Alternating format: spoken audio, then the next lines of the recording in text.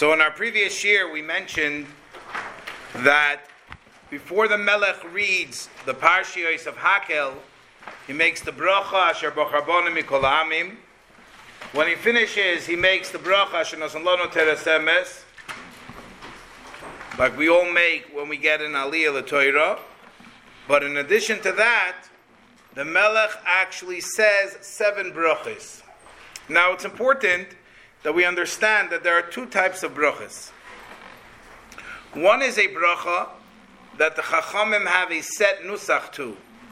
And the term for that is Matbeya Shetovu Chachamim. It's already a set lashon that the Chachamim say.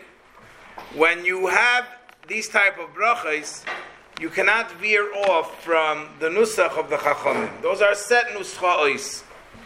Then there are certain brachos that a person can do on their own. You add in your thing, and like in Shema Keleinu, in middle that you could add your extra tefillos, and there's no limit to what you can say. While the rest of Shemoneh Esrei, you have to say the nusach of the Chachamim. So it's fascinating that these 7 brachos that the Melech says after he reads the Parsha of Hakhel, 3 are set nuschais, and 4 are not. And we're soon going to discuss what the 3 and the 4 are. So the 3 are the basic brachos that we all say actually.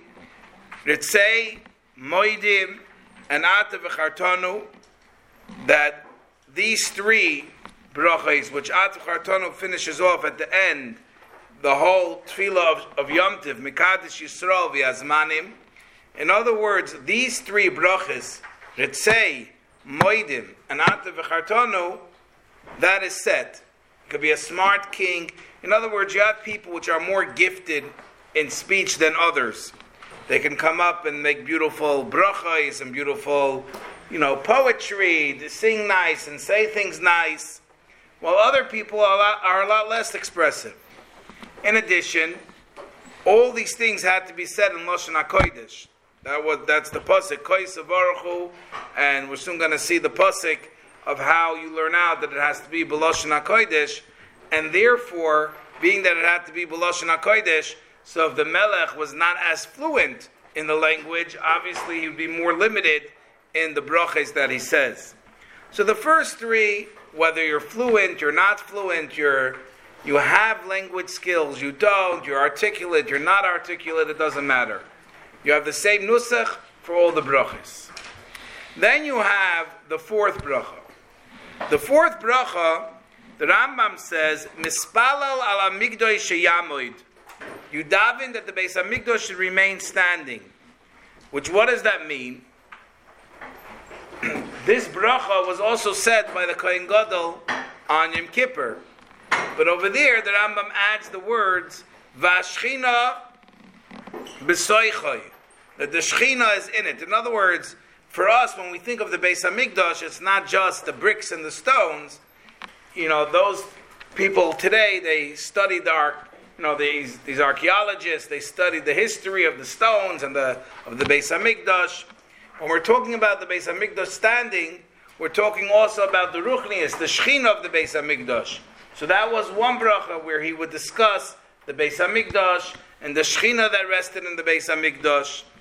The next bracha, the 5th bracha,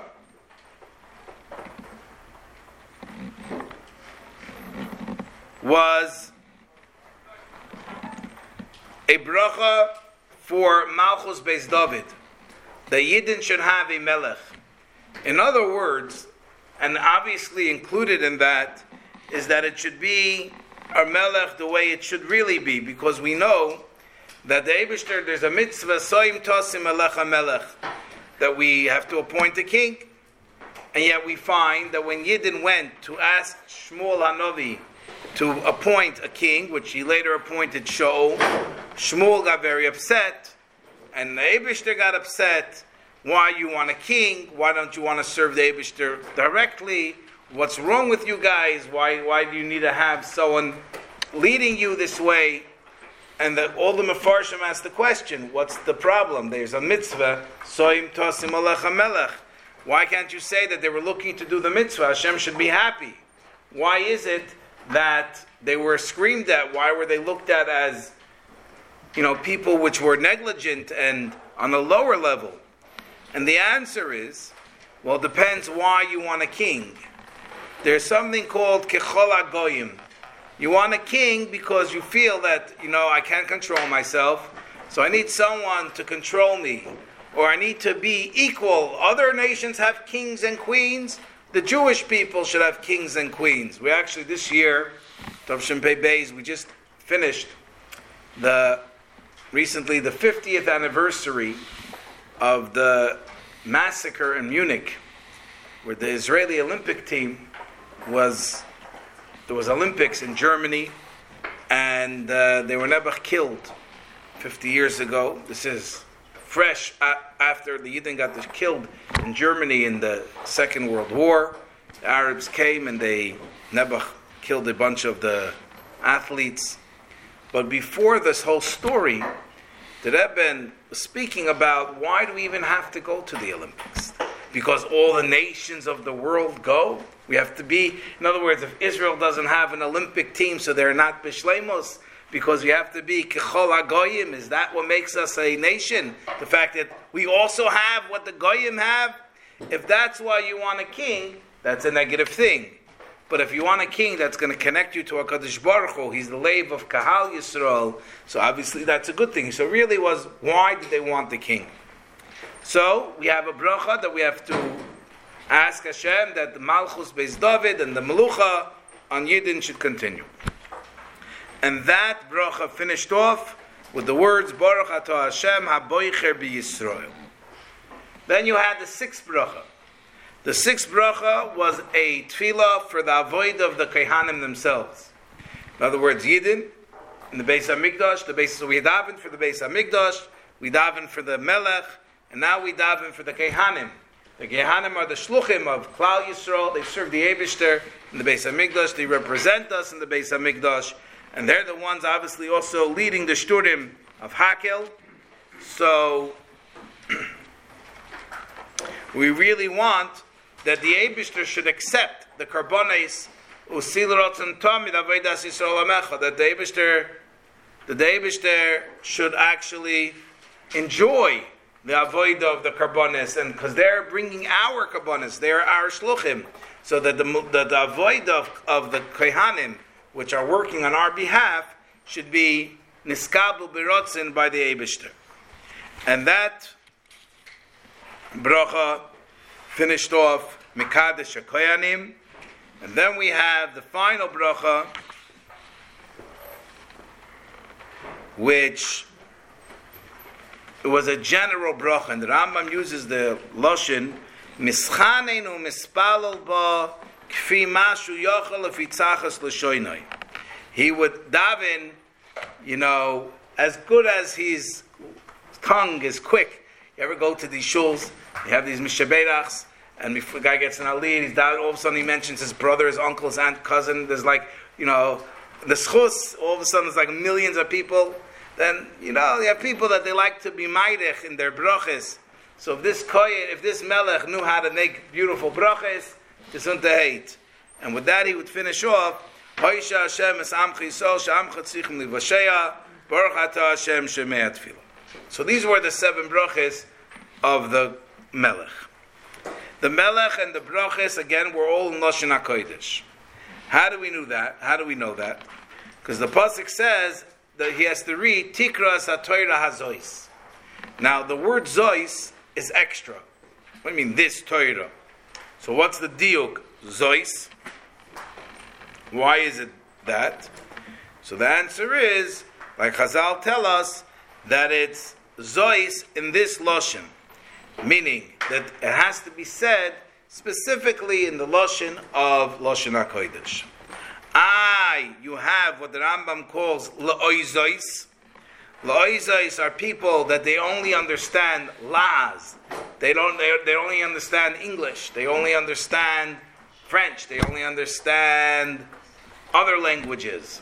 So what are they going to do when they come to the Beis HaMikdash and the Melech Ret of Yiddish, the Melech Ret of Lashon HaKodesh? What are they going to do by the Fabrengen with this Melech when he speaks a a language that they don't understand. But nevertheless, the Melech is mitzvah to speak B'Lashon HaKodesh. Now what happens if you have people that they don't understand? Or you have Gadim, they were just Nisgayer, and they also didn't have a chance to properly understand. Well, what if, even if you do understand, but you don't really understand, or you don't really hear so well? So, listen, this is a very, very important Lashon. And the Rambam says, Chayovim lahachin libam lahakshiv ba'oznam. They still nevertheless have to prepare themselves. They stick out their ear and they try to pay attention. Lishmoya be'ema v'yira v'gilu b'rodo. In other words, on one hand, they have to be with incredible simcha, that the schus that they have to be a yid and to be by Hakhel, that itself should be an incredible simcha. Which simcha leads to ava and joy. On the other hand, there also has to be a trembling, a bittul, a realization that we're standing in front of the Melech in the base Malchusei Shaloilam. And the Lashon of the Rambam, and this Lashon is quoted very, very often in the Siches of Hakhel, Ki yoim shenitna boi b'Sinai.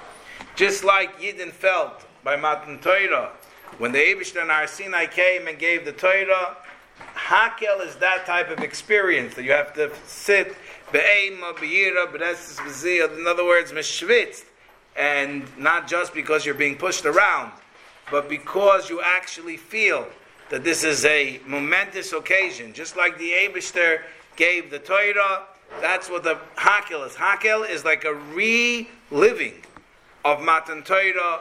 It's also reliving our commitment to the Torah, and that's what the Rambam is going to continue about. Even the Groise Chachamim have to get that bittul when it comes to Hakhel.